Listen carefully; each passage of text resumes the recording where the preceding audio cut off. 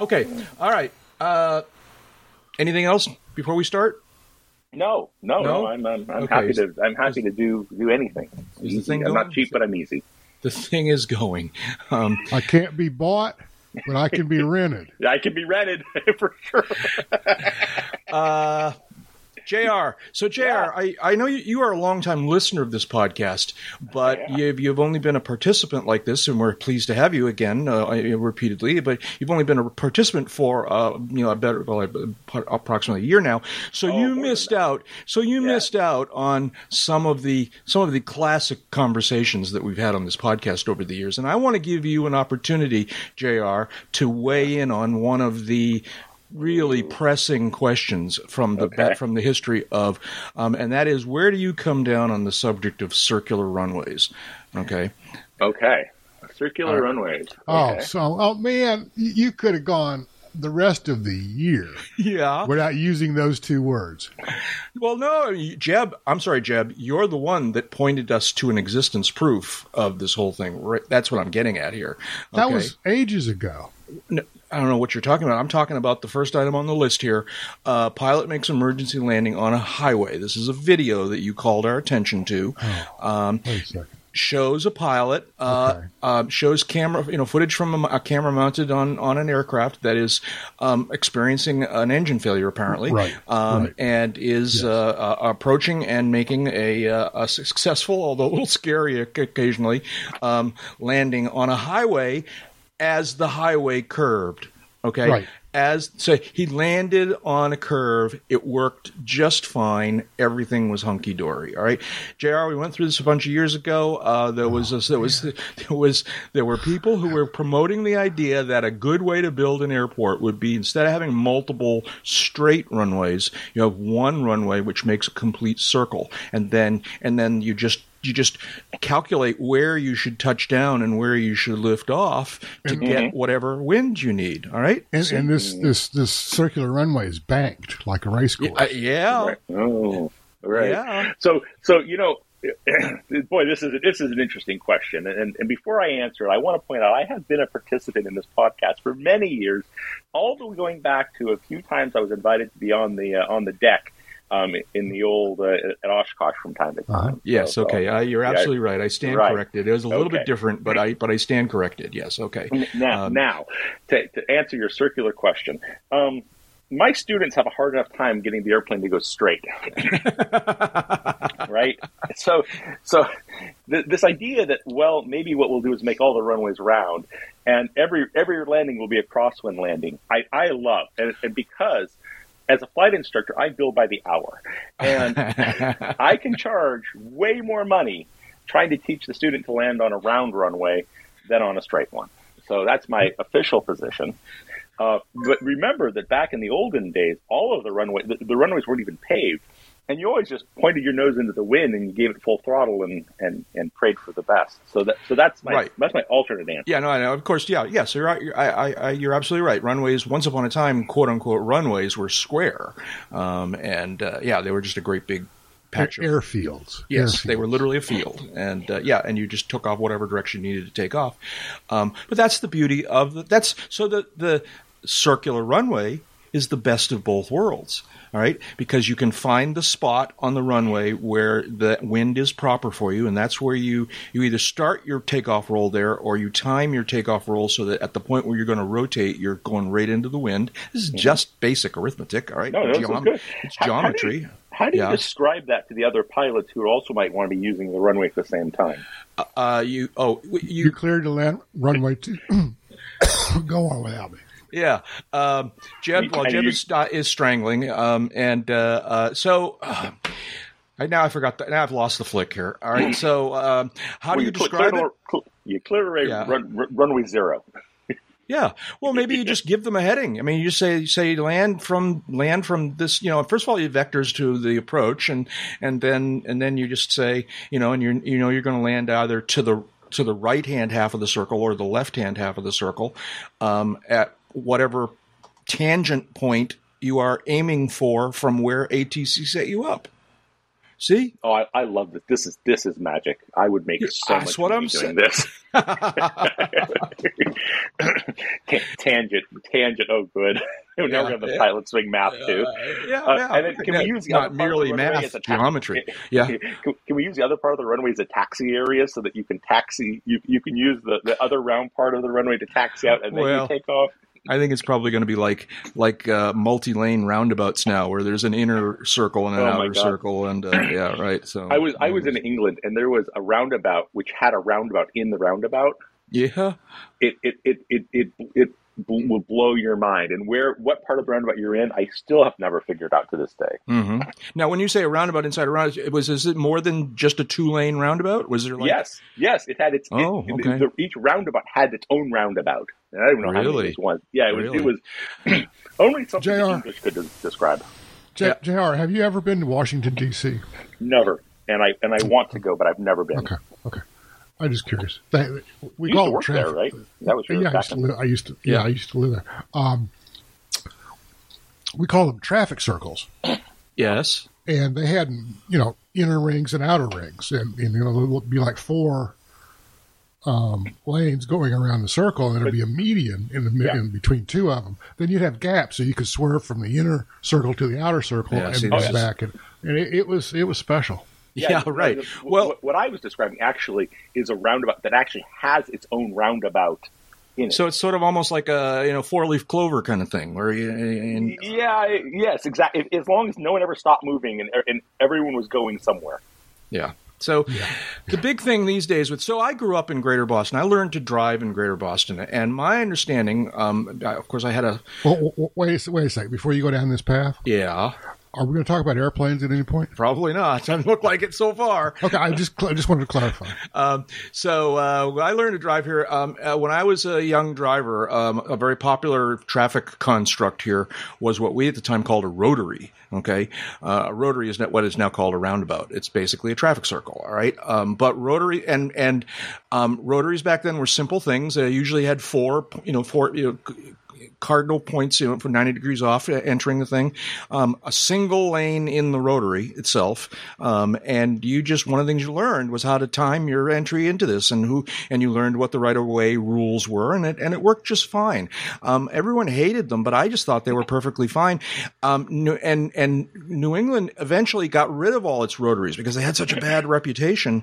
And now in the last 20 years or so, rotaries are now in the form of roundabouts making this huge comeback. You see them everywhere. But here's my thing about modern day roundabouts is that they all have multiple lanes now. They're all dual lane. All right. And I think this is wildly dangerous. I don't understand why more people aren't dying on the roads of these things. Because they want you. You're right. Let's talk about airplanes. Wait. I got an answer. An answer. What's your answer? The reason people aren't dying is the same reason that the FAA wants you to enter the traffic pattern on the 45 degrees to the downwind leg. Because all the people are moving in the same direction at a reasonably close speed, and there's lots of time to see the other car or aircraft, in this case, coming, and for you to avoid it. Wrapped up with a bow, Jack. Yeah, it makes a little bit of sense, I suppose. It makes a little bit of sense. I'm going to move on here, but I just need to make my real. So round airport. I'm having some fun here. My dislike of multi-lane roundabouts is genuine, because it puts you in a situation where you're supposed to exit the roundabout from the inner lane, all right, which is basically making a right turn from the left lane, which is like driver's ed 101. You don't do that. I reject the premise. What? No, the inner lane is used to go straight through. So I looked it up, all right, here in New Hampshire, because I was trying to figure out there must be whether it's a good idea or not. They must have some, best practice for how you use these multiple lane. And so the answer is, at least according to the documentation I've seen up here in New England, is that as you're approaching this multiple lane, and there's 2 lanes going in at every point too, all right? Right. And the answer is, if you're going to exit the first exit of the rotary or the second exit, then you're supposed to stay to the outer lane. Right. If you're going at least 3/4 of a round, you're supposed to enter and immediately go into the inner circle and then stay in the inner circle until you exit at that point. You literally cut across the outer lane. It's crazy. They're yelling at us now. And the answer to how you're going to assign landing directions at a circular airport is you put dots around it. Dot, red dot, green dot, yellow dot, whatever, like they do at Oshkosh. I'm coming on the red, yellow dot. That's genius, Jeb. You're absolutely right. I knew you'd come around to my way of thinking on this eventually, Jeb. No. I'm not suggesting that we actually do that. I'm just suggesting that would be a way to do it. I'm going to make so much money on this. Let's convince the FAA to do it. Welcome, folks, to Uncontrolled Airspace, the general aviation podcast. Sort of. It's other things these days, too, but it's mostly general aviation. I'm Jack Hodgson, coming to you from hot and humid banks of the Cocheco River here in Dover, New Hampshire, where it's very nice out and sunny and bright and pleasant, but boy, it's hot and humid. We've moved into that time of year. What's so funny? Oh, yeah, okay. Well, it's a different style. It's I think you're laughing, Jeb, because that's par for the course down there all summer long, right? Yes, yeah. It is. Yeah. So, anyways, so it's hot and humid, and I'm sitting here. I don't know if people can hear my fan is on in the background. It only just in the last couple days turned hot and humid, so I have not put the window air conditioner in yet, so I haven't got that working for me. But I am enjoying my little fan, and just adorable. Okay. Well, thanks a lot. Yeah. Okay. All right. I know where you're going to be in a couple weeks. All right. So let's. Yeah. Okay. All right. I'm here. I know where you'll be sleeping. Yeah. I'm here. Here in the virtual hangar, talking to a couple of my very, very good friends here. One of those voices from somewhere near Sarasota, Florida, is Jeb Burnside. Hi, Jeb. What's going on? It's hot and humid. It's hot and humid. Get our weather discussion out of the way. Yeah, it's been pretty brutal. Not so much the heat and humidity, although that's definitely a problem. But there's no rain showers in the afternoon yet. Oh, what happened? I don't know, man. I don't know. Maybe it's too hot to rain. I don't know. But normally by this time of year, we're into the rainy season, monsoon season, whatever you want to call it. Mm-hmm. But everything's still fairly dry. There's enough rain coming through to make the grass grow like crazy. But any rain that hits the ground is just immediately soaked up. Mm-hmm. Normally, we start to get the ground starts to get saturated a little bit later in the summer. I don't think it's going to make the cut this year. I don't know. We'll see. How is the alligator? I haven't seen him or her lately. The alligators are starting to lose their minds. Have you seen? There's been a bunch of stories lately about. Really? Seriously? Yeah, there's like alligator came out of a body of water and grabbed a woman who was walking her dog, and there was another one about it got up into somebody's house, and a bunch of alligator stories, Jeb. Not to make you uncomfortable or nervous. No. But I was staring at a raccoon this morning as I walked out at the house. Yeah. In broad daylight. So, I've got that going for me, too. Yeah, I know, right? Yeah. Okay. Yeah. Hottest day in the history of the world. Exactly. Hottest day in the history of the world the other day. Every creature on Earth is losing its mind. Anyways, also here in our virtual hangar is from the shores of the historic and ever scenic Monterey Bay, it's J.R. Warmkessel. Hi, J.R. What's going on? 66 degrees here. It's warm enough to wear shorts, but not so warm you don't want to not wear them. Yeah, other than the fact that it costs, it's outrageously expensive to live there. Outrageous doesn't even begin to describe what it costs to live here. Yeah, it is truly a beautiful place to live. All of Central/Northern California is spectacular. I just got back from a week in Southern California. I was down at Anaheim for a week, and that was kind of pleasant, too. We were indoors most of the time because that's the nature of my work. That's the only way to be indoors in L.A., yeah. Yeah. What's going on with you, JR? You having fun? I can see you. 17 days, 18 hours, 41 minutes, and 10 seconds, and I'm counting the minutes. I don't know. Okay. Yeah. Till what, JR? Till what? Well, so I get to hang out with my friends again at the air show that happens in Wisconsin that's commonly known AirVenture, and I am so excited. I have so much to talk about and so many things I want to do and see there. I am just chomping at the bit. That's cool. Yeah, I think a lot of us, myself included, are really looking forward to it. And we're going to talk a little bit more about UCAP and Oshkosh in a few minutes. But yeah, looking forward to that. JR, I wanted to ask you a couple questions. So, as longtime listeners know, that I spent a lot of years living and flying in that area of California, and I have a lot of memories and a lot of whatever. And I was curious to ask you a couple questions about how things are doing. For example, your home base is Watsonville Airport, still That's correct? Yep. Yeah. Yep. Which that's what I was referring to when I said on the shores of the Monterey Bay there. When I was out there, I forget what time of year, but every year Watsonville hosted a really cool airport day / fly-in / air show. Do they still do that? They do not. Yeah, it really is a pity. For many years they did, and through many reasons, which I'm not going to bore your listeners, it has stopped happening, and it likely will never come back.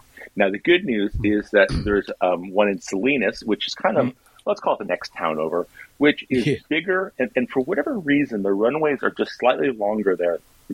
And consequently, the Blue Angels and the Thunderbirds and other military air acts come and perform there on a regular basis. And Watsonville's always been hard. Sometimes they do a flyover at Watsonville, but rarely they would ever, we never get the really exciting air shows that come there. Mm-hmm. So Salinas is kind of the closest one. And then, to talk about other air shows, as you guys well know, the Reno air races are, let's call them nearby here.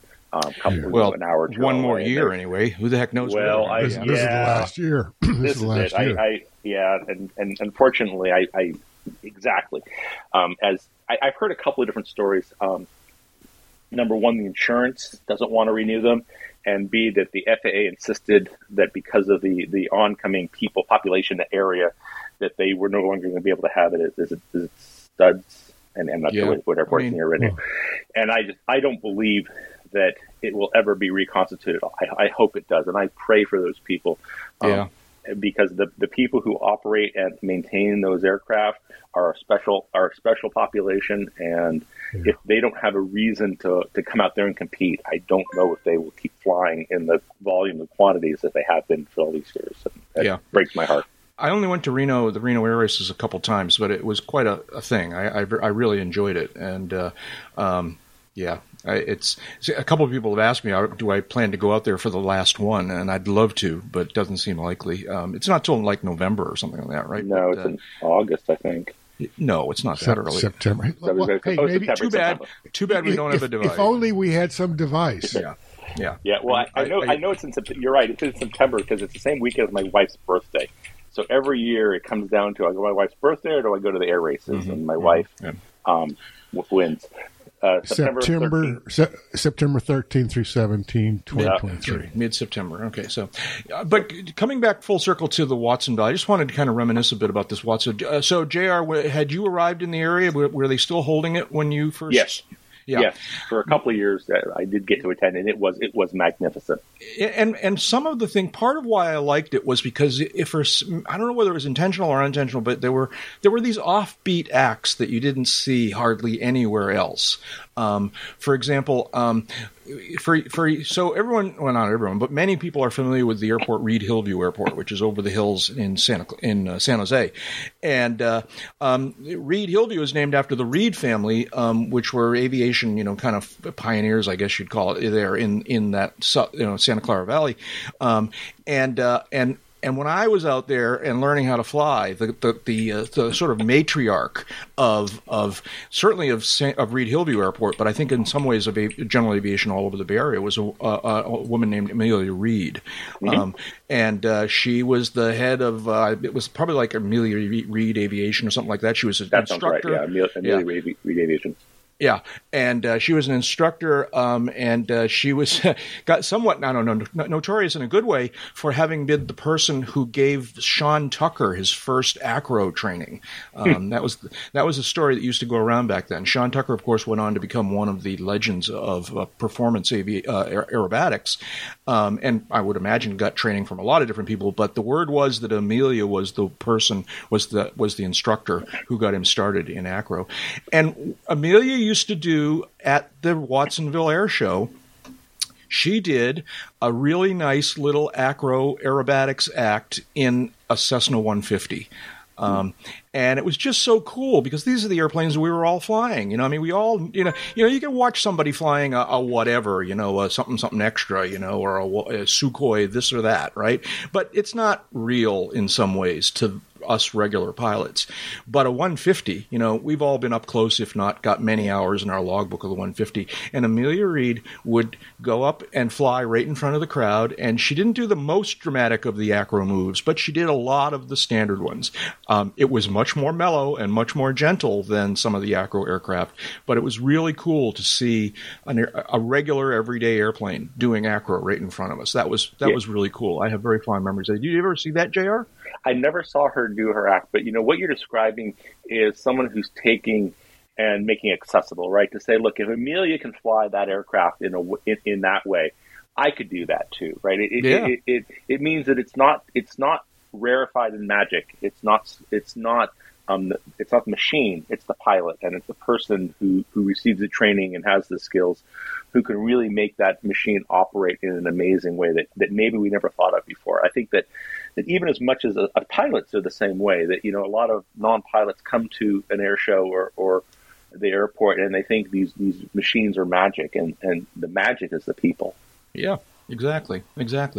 The other act that I remember fondly from the Watsonville show, and one of the acts that I enjoyed seeing each time, was a guy flying a Robinson R-22, the little two-seat Robinson helicopter, and it was not any kind of special version of the helicopter. It was an everyday daily driver version of an R-22, and he would just kind of do a lot of flyby passes, but the thing that was most notable about his performance was that he demonstrated auto rotations for us right in front of the crowd. Okay, sure. And I'm not trained as a helicopter pilot, obviously, but my sort of maybe oversimplified understanding is that there are basically two different kinds of auto rotation. There's auto rotation when you've got a lot of forward motion, and then there's auto rotation if you're hovering. All right, and it has a lot to, and those can get really dicey if you either need altitude or speed when you're doing an auto rotation, as I understand it. And so what he demonstrated, and so he was talking to the crowd by radio from inside the R-22, talking about what he was doing and explaining what he was about to do. And he would do one pass where he would be like zooming, from the extended center line towards the runway, and he would say, okay, and now I'm, shutting off the power, killing the power on the engine, all right? And you take it to whatever pitch of the blades to keep auto rotating, and you could see him, kind of like slowing. You'd see him do this big pitch up in order to slow down, and then just kind of like set it right down on the runway. All right, and it was very cool to see him do that. But the other thing he did was, so then he wanted to demonstrate how it works if you don't have any forward motion, and so he flew the helicopter way up, probably I don't know what, 1,000, no, maybe not 1,000 feet, but way up, very high. All right, and he was hovering right over the runway. All right, talking to us on the radio. And he said, okay, now I'm killing the power. And if you were watching, you could see the helicopter kind of start to fall a little bit. And then I guess the way it works is you nose over a little bit in order to get some forward speed and keep the blades spinning and the rotors spinning, excuse me. And I recall he sort of did some spirally kinds of things and then came down and landed right in front of us on the runway. And I just really enjoyed that demonstration. I thought that was really, really illustrative. Is that a word? Yeah. Illustrative of this particular aspect of helicopter flight. I found those two acts really interesting, and I have very fond memories. I bet you the guy you're talking about, his name is Chris Gallardi, and Chris is the one of the owners of a specialized helicopter here at Watsonville, and he's gone on from an Air Act, which he used to have, to doing helicopter services. So if you ever here at Watsonville and you're interested, I'd love to take you over there and introduce you to Chris and find out if it is in fact the same guy.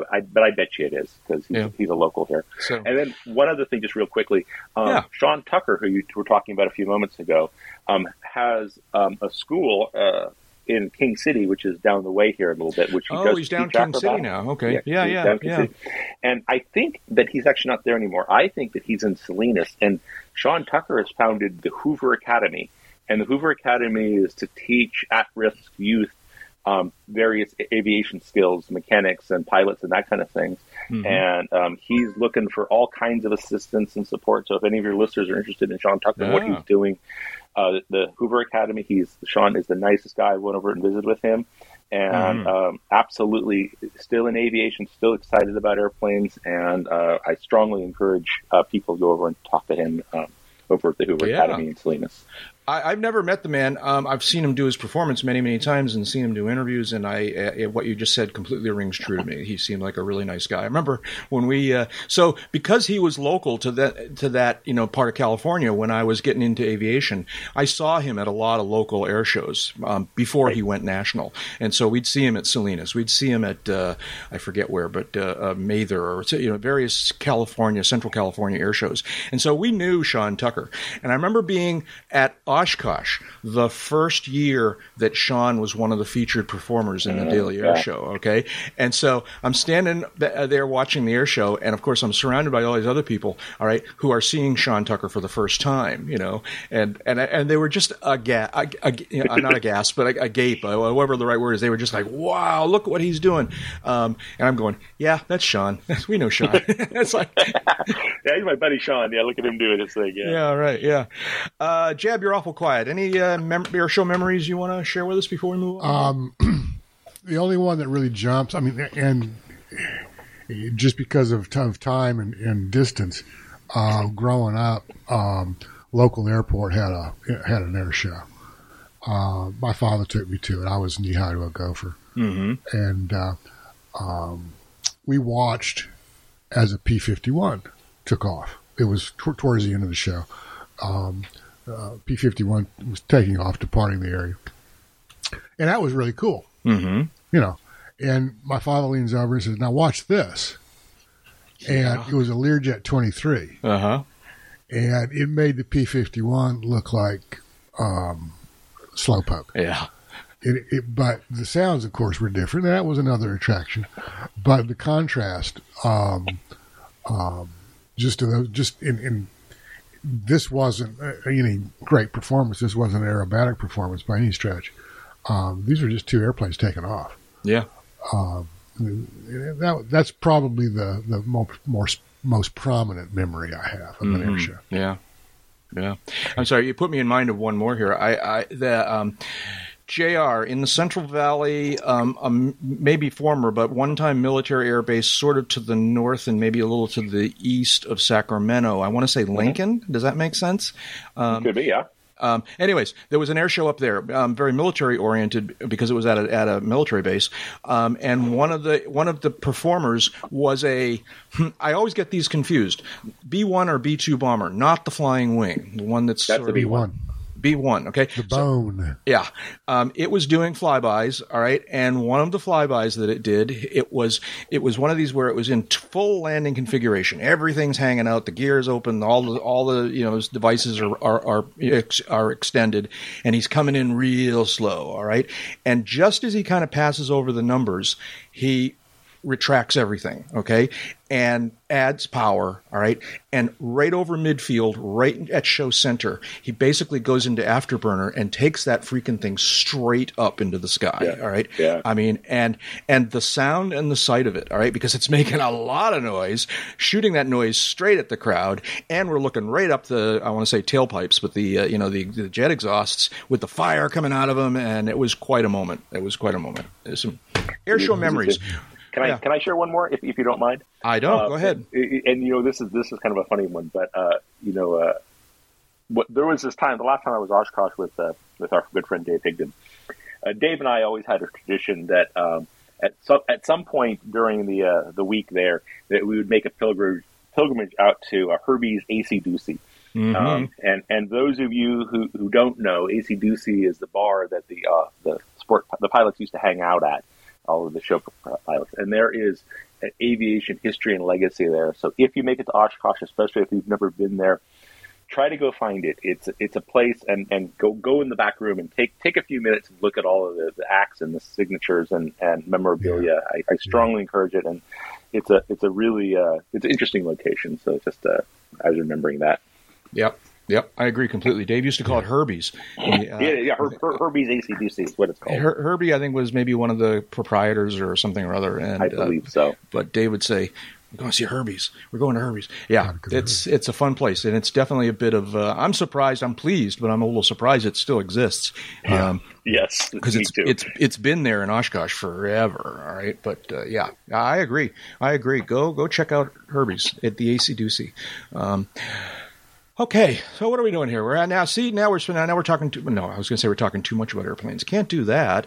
What do we call the UCAP listeners? I think we're getting close to making a decision here, Jeb. But I just wanted to. So we heard from another listener this past since the last episode. We heard from listener Nate O.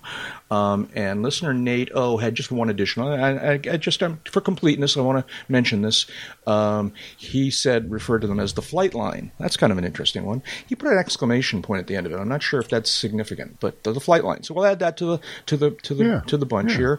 NATO is apparently a UCAP listener from San Juan, Puerto Rico, and he's actually apparently going to be up in my area in August, and so we're going to try and get together and go see his airplane and maybe have a cup of coffee or whatever, and that'll be fun. But we thank NATO and we thank everybody, and we've talked about him in the past. There's we'll put a link in the show notes to the collection of all the possible names that we've come up with. I'm guessing, Jeb, that maybe we, at Oshkosh, we'll kind of, we'll get a couple of beers. We'll consult the, whoever wants to be consulted, and we'll make a pick. So it feels like, I'm looking here at the list. It feels like these names are all too cool. Right, when I think about a call sign for a pilot, they never choose the cool name. They always choose this name that's a little bit weird. Well, I said this. The pilots don't get to choose the name. The pilots don't get to choose. Call sign. Yeah. That's true. The rest of their squadron gets to choose the name. Right. As I've said before, I lean towards wayward aviators. That's my bias, and so, but we'll see. We'll come back to it. So if you got any more ideas, send them along now, and we'll add them to the list before we have some sort of beer drinking meeting at Oshkosh where we make some decisions here. Maybe something is tied on to something. Yeah. What's next here? So I think now's the time. Let's see now. Should we call UCAP? And FAA issues an advisory circular. Have you guys seen this story? This is an AvWeb story from just recently. There's a new AC out on non-towered airport operations. Yeah. The snippet that jumped out of me from this story was, if according to the way it's reported here, and by the way, JR, this is perhaps right up your alley, so to speak. They're saying, let's see if I can find it here. But to paraphrase, FAA is just not recommending straight-ins in a VFR situation. Yeah. Well, we know here at Watsonville because we had a quite a tragic thing out there a few months back, and I have to wonder if that doesn't play into this advisory circular. I'm trying to find where's the words here. An aircraft on. So, to this reading from, this is an AvWeb. Let's see, AvWeb story by Mark Phelps. Now, see, I've lost the place. I had it, and now I've lost it. Further to mitigate. This is the paragraph. This is the graph that starts the advisory. The AC also advises. Okay, and in the middle of that paragraph, it says to mitigate the risk of a mid-air collision at a non-towered airport in other than instrument conditions, the FAA does not recommend that the pilot execute a straight-in approach for landing when there are other aircraft in the traffic pattern. It goes on to say a straight-in approach may cause a conflict with aircraft in the traffic pattern and on base to final and increase the risk of a mid-air collision, which is exactly the circumstance, JR, that you guys saw out there at and also to come back to the circular runway, right? The fact is that if you are closing, two aircraft are closing and you're at a perpendicular angle or even an opposite angle, the closing speeds are just enormous. Almost regardless of the speed of the aircraft, they're really scary. And coming in on a 45 gives you a lot of time to see another aircraft in the traffic pattern. Mm-hmm. Yeah. So, Jeb, anything you want to add to this? Yeah, I put a blurb the upcoming issue of Aviation Safety about this. And I said basically the same thing, but quoted basically the same text as Mark. And Mark did a good job on this piece. The way I wrote it, traffic pattern entries are, and this is what the AC says, traffic pattern entries are something that's not regulated. For example, the agency only regulates traffic pattern flow, not the entry. So straight-in approaches, while certainly legal, are not recommended. And then I quote the rest of what Mark quotes. Right. About turning base to final, yada, yada. So, yeah, and there's also stuff in here about self-announcing, which Mark covers, and just, some of the other, a few of the controversies, if you will, or misunderstandings or misunderestimations or whatever you want to call them that have crept into how to operate, how to fly, how to talk, how to communicate at non-towered airports. So it's significant. It didn't really change anything. They've rewritten a few things and made some other things clearer. But it's the latest version of this reference, and it should be something that you have in your aviation library. Mm-hmm. If I can add one more piece to that, as an instructor, one of the issues that I see very commonly is that the student or let's call it the load time pilot, be the student or licensed pilot, they have so many things going on. They have a hard time remembering to configure the aircraft correctly for landing. And by going into the 45 and kind of having a procedure where, like, okay, we're on the 45, we're on the downwind leg, okay, we're going to get the checklist done. We have a process that's it's instilled that we're going to follow this thing. With a straight in, you have to do all that same stuff, but you don't have those visual checkpoints like, oh, okay, I'm midfield downwind, I better start my checklist. And where my students have the hardest time is when they're doing a straight in approach, or they're doing some odd approach, or something odd happens, and they forget to complete or to start that checklist, and consequently either the aircraft's misconfigured, or they're at the wrong altitude, or you create a lot of problems. So an experienced pilot straight in can be very effective time wise, but from a low time pilot, I always tell myself, I don't care what you see other people do. You're a student pilot. I want you to run the 45 because I want you to do the same things the same way every time. And when it isn't going like that, it'll be really obvious that there's something wrong here. Yeah. No, that's a very good point. Very good point. Yeah. So we'll put a link in the show notes to both the AvWeb story and maybe, if we can find it, to the advisory circular itself, and take a look. Oshkosh is coming. So what's the current countdown, JR? Are you still keeping track there? Yeah. 17 days, 8 hours, 18 hours, 17 minutes, and 40 seconds. Who's counting? I am. So how are you getting there? Are you flying the Trinidad out? Oh, that's the hope. Okay. Let me back up. Because I have a story to tell. I've been chomping at the bit to tell you the story. Okay. So when my daughter was 3 years old, my daughter came to me one day, and my daughter said, "Daddy, I don't love you anymore." Oh, and I said, okay, that's fine. You don't have to love me. I will love you no matter what, but you don't have to love me. Right. And then she was 5 years old. She came when she was 5. She says, "Daddy, I don't want to be a pilot." And I nearly died. And it cut me to the quick. That's right. Tell me you don't love me is fine, but don't tell me. Don't tell me you don't be a pilot. That's not good.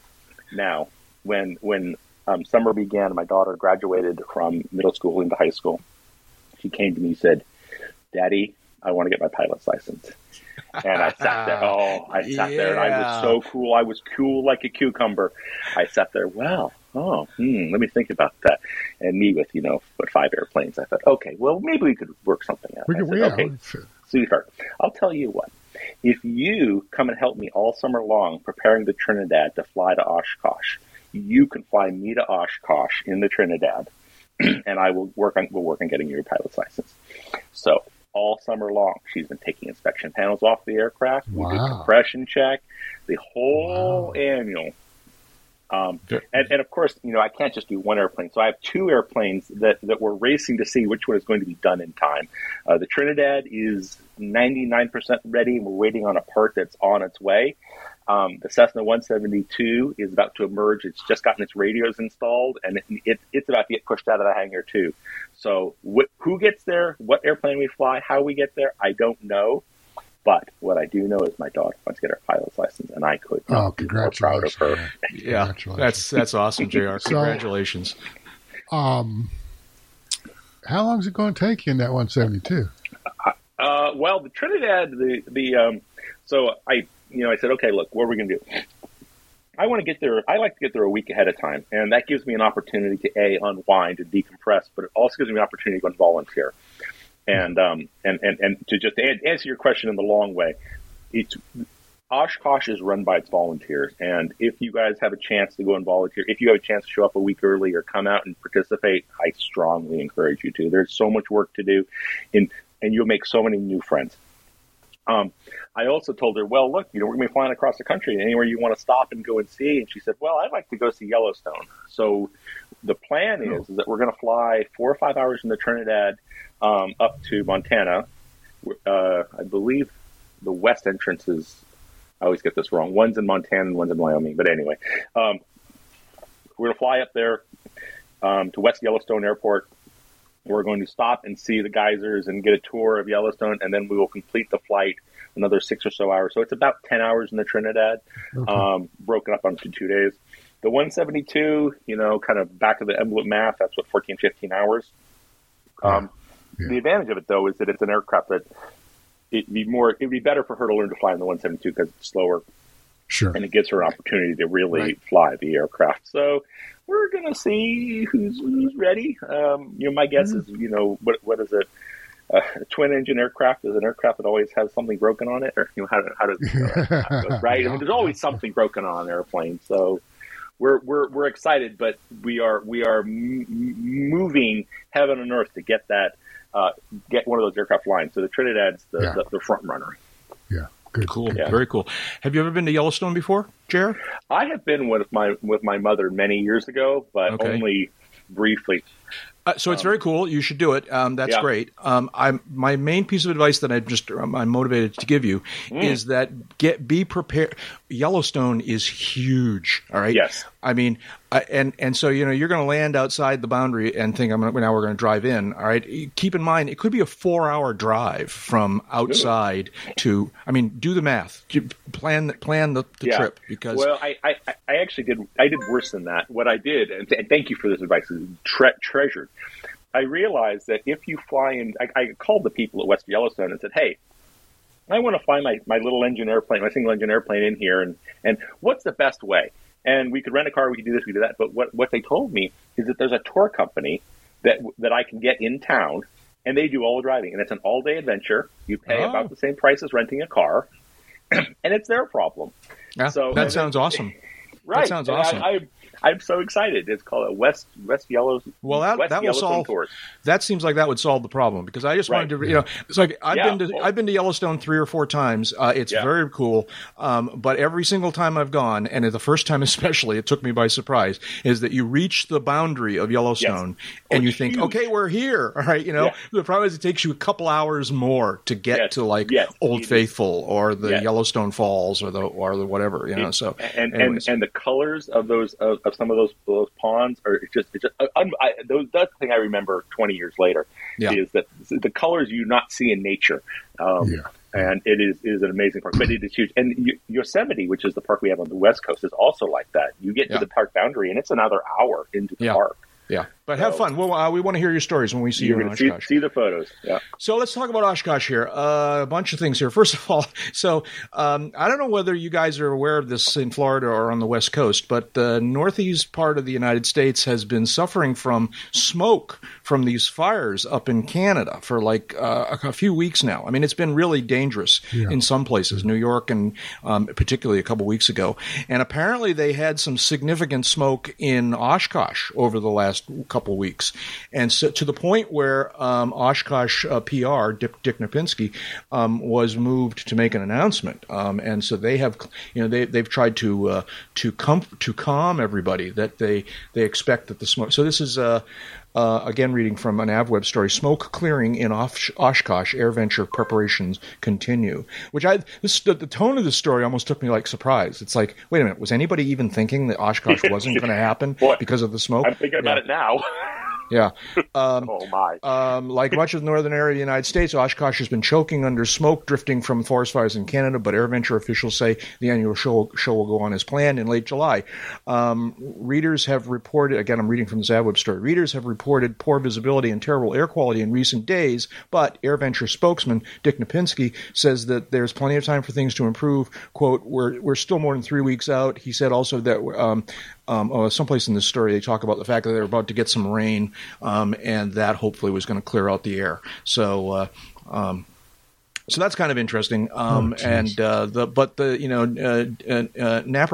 is insistent that it's going to be fine. So.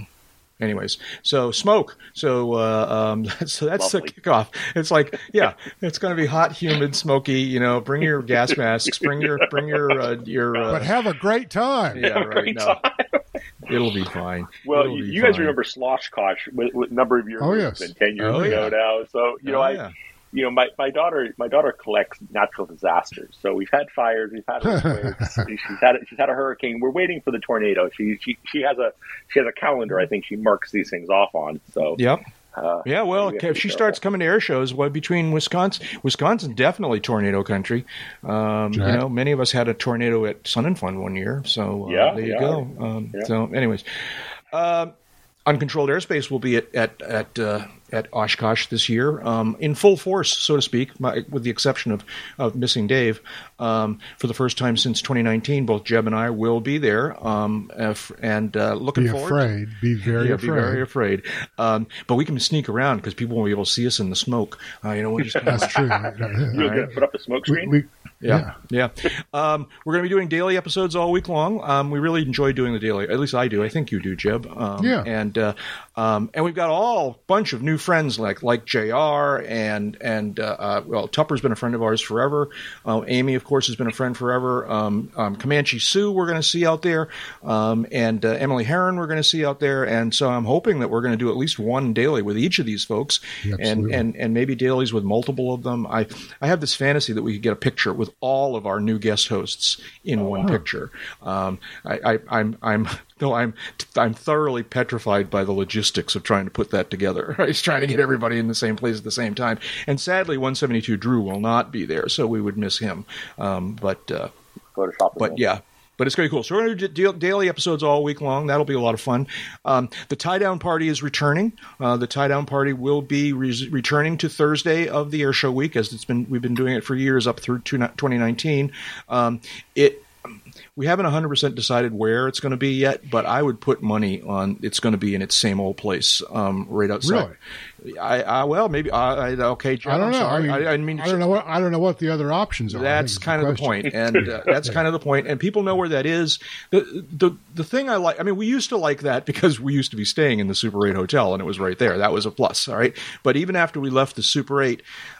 First of all, our listeners know that spot. They've been there multiple times. Second of all, it's although it's not, the point is it's accessible from inside and outside equally. Yes. Okay, because you can take the EAA shuttle buses inside, and there's a stop right there, right inside the fence, and you just go through the gate, and you're at our party. Or if you're not inside the boundaries, you can come and park in. There's all kinds of parking there. And so it's very accessible, and the hotel hasn't decided to kick us out yet. So hopefully that will continue to work in our favor. So I don't know. Everyone should pay attention to our social media and the dailies early in the week, and we'll put a stake in the ground for sure then. But I'd put money on we're going to go back to that same spot right outside the northwest gate. Thursday afternoon. It's going to be fun. And not only will it be a traditional tie-down party, it will also be a memorial gathering in memory of our friend Dave Higdon. And so if you want to come by and share your Dave Higdon stories and hear other people's stories, that would be great. That will be Thursday evening of Oshkosh Week. Will there be cheesy poofs? There will be. Come on, JR. Come on, yeah. I'm looking forward to it. Cheesy poofs and all kinds of beers. We may even get some of this official EAA beer. I don't know how accessible that stuff's going to be, but we'll definitely get our normal broad selection of beers and some soft drinks for people who are so inclined. We'll have fun. It'll be good. 6 o'clock on Thursday till whenever. Till we can't stand each other. Till we can't stand each other anymore. Till we have to go and get real food. Yeah. What else? Let's see now. What have I got here? We got the dailies. So a couple of things specific to remembering David. Another group of his friends, and it's not at all surprising because Dave had so many friends. Another group of his friends have arranged two particular memorials for Dave that will be kind of kicked off or whatever this year at Oshkosh. One is Dave will be remembered in an engraved stone on the plaza at the Brown Arch there at Show Center or near Show Center at AirVenture. And so if I urge everybody to kind of find a moment to go by there and pay your respects to his memory there. The other thing is that Dave will be remembered by EAA having his name added to the EAA Memorial Wall, which is a really beautiful piece that's over at the edge of Pioneer Airport. There's actually a sort of across Pioneer Airport from the museum. There's a small chapel, and the memorial wall is right there at the chapel, and there's all sorts of amazing names remembered on that wall, and Dave's name will be added to that. And I would imagine that the name will be there as the week begins, but they have a ceremony on Sunday morning. And it's a ceremony to remember everyone who's been added to the wall that year, and Dave, of course, will be one of those. So if you wanted to, Jeb and I expect to be there. I know a lot of other Dave's friends expect to be there. I believe it's at 10:30 on Sunday morning, yes. That's something else that's happening if you want to pay your respects to Dave and his memory. So that's that. And then what else we got here? The NOTAM is out. Everybody should check out the NOTAM. Make sure if you're flying in. It's not a NOTAM? Yeah, I know it's not a NOTAM. It's a procedures notice. Yeah. So. Yeah. Yep. And let's see now. Brown Arch, Memorial Wall. The NOTAM, check out the NOTAM. It's easy enough to find. You can Google it or go to the EAA website. There'll also be a link in our show notes. Jeb, I haven't warned you about this, but here's something I want to do, all right? Okay. Here's something I want to do. One of the daily episodes that we do at Oshkosh, I want to do a generic Q&A session, all right? I want to invite listeners to ask us questions that you and I will just sit and answer. And they may not be the typical questions, all right? They may not be, kind of specifically, story about aviation stories. It could be things about asking us to elaborate on things about our backgrounds or our experiences. It could be just about anything. If you have a question for Jeb and I, submit it to us. Send it to podcast@uncontrolledairspace.com, and we'll put it on a list. And we reserve the right to discard any questions. We absolutely will be editing this list, for sure. All kidding aside, what would you say? No politics, no religion, and nothing really incredibly personal, all right? But generally speaking, ask us questions about things we're doing or our experiences or the history of the podcast or I don't know what. You think of things that you want to know, and we're going to spend a daily episode just... think of things you want to know that you think we might have answers for. Or not. That might be or not. Yeah, right. So anyways, please send your questions. That would be fun. We would like to hear from you, and we would like to hear the kinds of things that we don't normally think to talk about that you would like to hear us talk about. All right. I think that's all of the UCAP, Uncontrolled Airspace at Oshkosh stuff I had on my list here. Next thing, how are we doing for time? Oh, we're reaching the end of our allotted time. My goodness. When all heck breaks loose, it doesn't say heck, it says hell. When all hell breaks loose at 2,700 feet. This is a story that from General Aviation News' website. This is not an off-field landing of the week because the aircraft did manage to get back to an airport. But in some ways it's an unremarkable story, except that the person managed to save their lives. It's as I recall the story, I'm opening it up here. I read it a couple of days ago, but basically they were.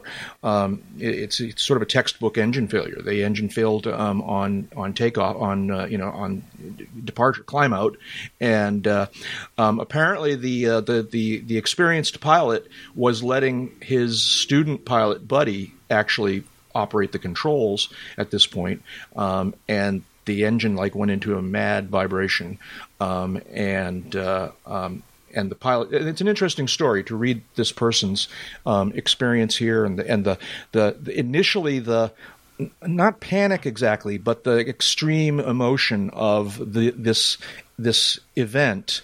But then he writes about how all of a sudden, just kind of everything fell in place, and his training took hold, and he realized what he needed to do, and he flew the airplane. Apparently it wasn't a total engine power failure, so they had a little bit of power, so they were able to stretch out a little bit, and they didn't return to their. I believe what I read here was they didn't return to their takeoff airport. That there was another airport, sort of a mile or so distant, off to one direction or the other, and so they turned to that, and they made it over. And it's an interesting story here. Let's see if the person's name here is here. What do we got here? Well, it's written by someone named Yves Didier, which I think is the pilot, the I think so too. Accident pilot. It's a very interesting story. It's educational. It's very frank about the fact that it's scary as hell, scary as it's very, very scary when this happens. But if you let your training take over, all of a sudden things start to get a little bit more manageable. And I like the story. I don't know whether you had a chance to read it. Yeah, what I like about it is fly the airplane, right? Yeah. Number one, always fly the airplane. And as you say, training, that's what we teach our students to do, fly the airplane. No matter what, fly the airplane. Yeah. And pictures here of the piston that was at the heart of the problem. And, he was apparently advised that this engine wasn't going to keep making partial power very much longer, and it was good that he got on the ground pretty quickly. But interesting story. Check it out. Congratulations to him and to his student pilot buddy for managing the situation well and getting on the ground safely. Very cool. We're almost there here, reaching the end of our allotted time. So the last story here I was just kind of curious about. There was a story here about, this is from AvWeb, that ATP, which is ATP is a big flight school operation. And the story is about how they've ordered 40 Skyhawks, which good for Boeing. That's not Boeing, but Cessna. Textron, Textron. That's great. It got me to wondering, and Jeb, I apologize. I was going to ask you to look this up in advance, and I could look it up too, but you probably know better where to find it. I already have. How many Skyhawks get manufactured in a typical year? Typical is doing a lot of work in that. Okay. But in 2022, Textron manufactured/delivered 151 Skyhawks. Okay. Yeah. All right. Yeah. So 40. That's back in the late 70s, they were probably putting out 1,000. Yeah. And JR owns 4 of them, right? Yeah. Not the new consecutive ones, serial numbers. Yeah, not the new ones. Maybe one less now.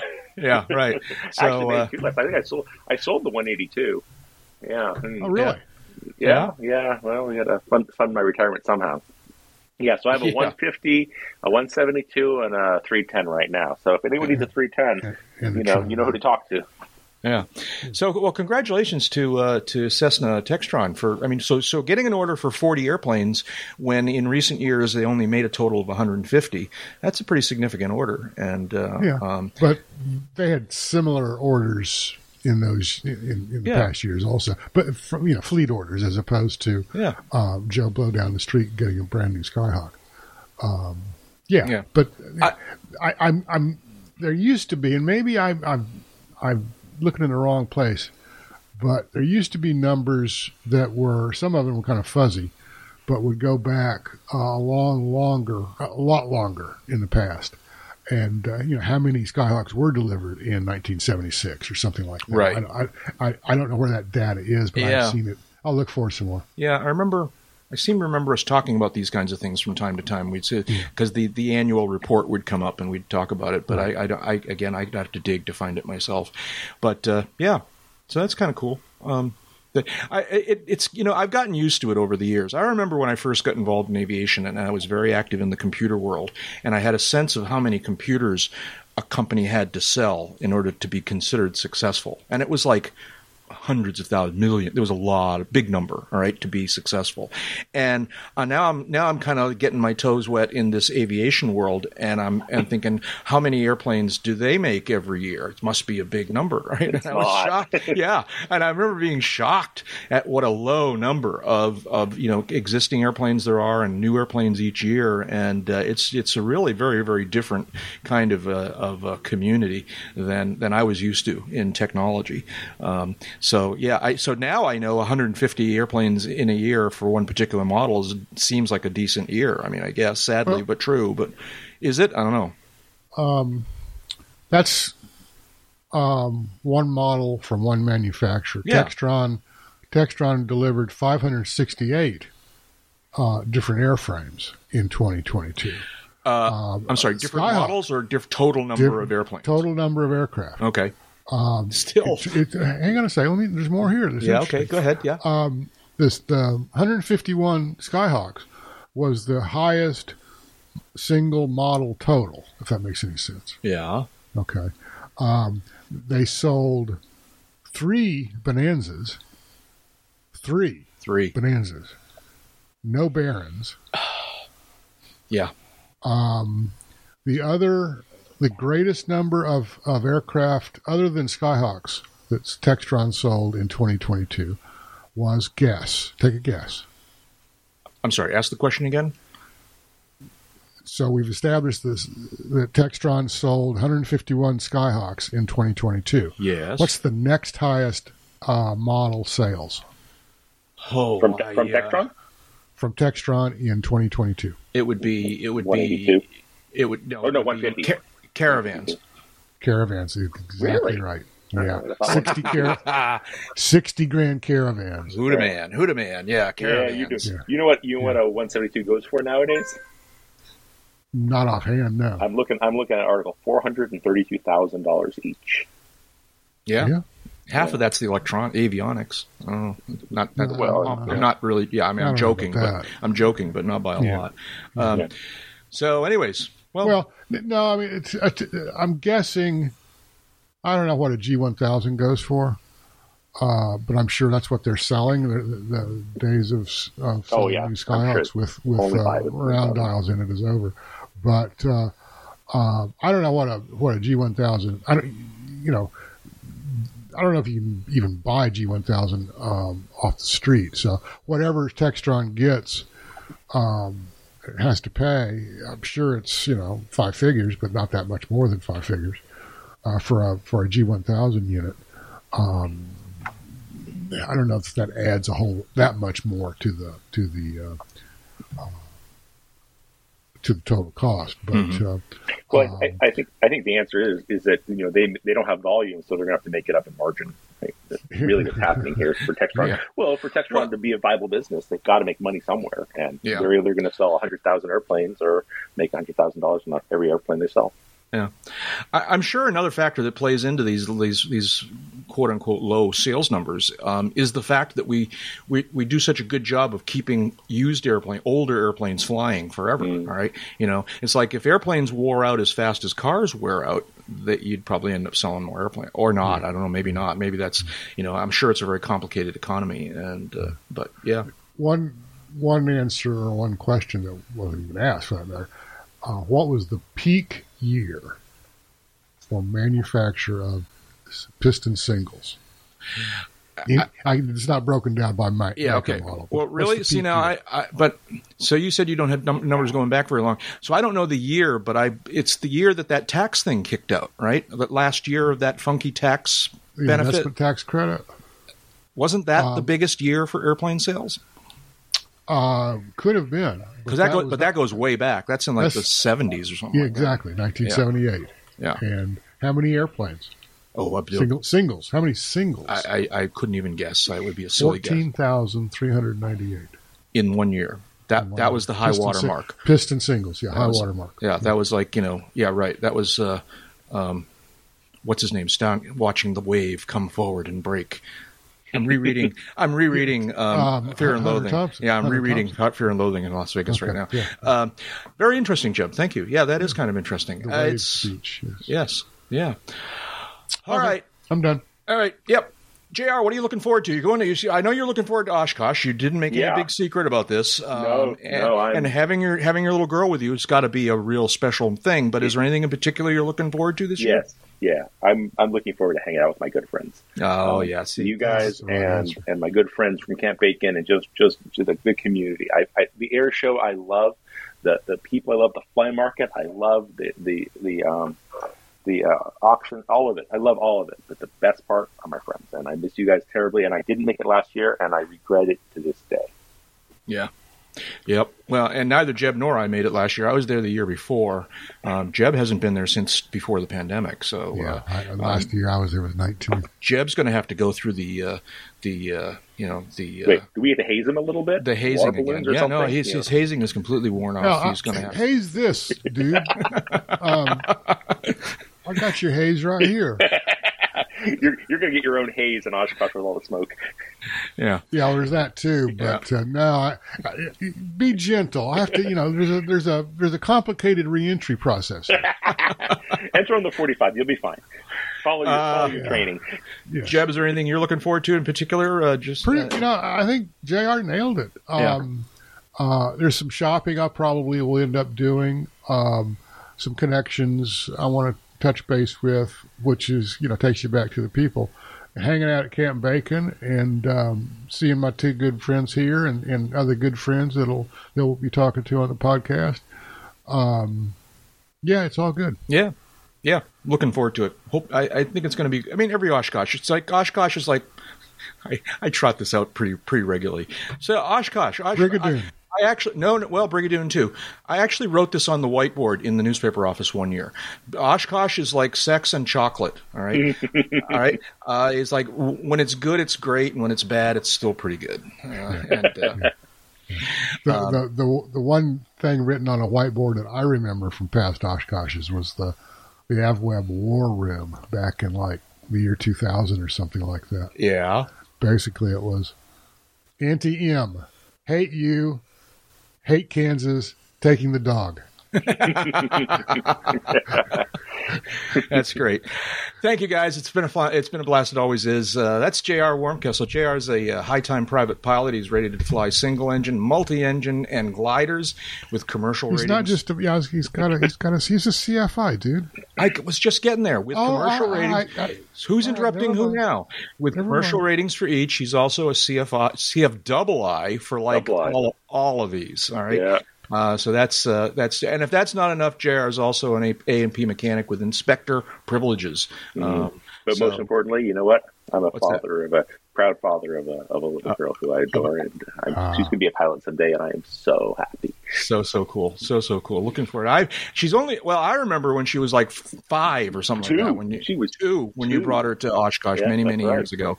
So anyways, that's cool. JR, is there someplace on the internet where you hang out, or you just have to come and find you at Camp Bacon? Just come find me, and I'm around somewhere. Very good. Thank you, JR. It's always good having you in the virtual hangar with us here. Thank you for having me. Yes. And Jeb Burnside. Jeb's a freelance aviation writer and editor. He serves as the editor-in-chief of Aviation Safety magazine. He's also a frequent contributor to other aviation publications. You can find Jeb's work online at aviationsafetymagazine.com, also avweb.com and aea.net, among others. On social media, he's Burnside J on Twitter, and his Aviation Safety magazine is Av Safety Mag on Twitter. On Mastodon, he's Burnside J at mytransponder.com. And I'm Jack Hodgson. I'm a private pilot, a freelance writer, and a digital media producer. You can find me online in most of the social media places with the all one-word username Jack Hodgson. For example, Twitter, YouTube, Patreon. On Mastodon, I am Jack Hodgson at mastodon.social. You can find my ebooks on Amazon by searching for Around the Field in the books section. I'm all over the place. I think there's so many social medias now. It's become a babble, but I'm on some of them. I'm on many of them. Look for Jack Hodgson. And thank you to you folks. Thank you for taking time to listen to us here. You can follow UCAP on Mastodon at uncontrolled airspace at mytransponder.com. Also, if possible, please become a supporter of this podcast at patreon.com/uncontrolled airspace. Or you can make a PayPal tip jar donation, care of the email address podcast at uncontrolledairspace.com. Just $10 or $15 spread out over the span of a year is a big, big help in keeping us going with this thing. Also, we'd love to hear from you. So you can send to that same email address, podcast at uncontrolledairspace.com, general comments, and also please send out the questions for the special episode we're going to do at Oshkosh. Yeah, that's it for now. Jeb, did you have any words of wisdom for us? Yeah, and everybody's heard this before, but it's especially appropriate thinking about flying ourselves to Oshkosh. Not only the people you're listening to, but you yourself, one of our listeners.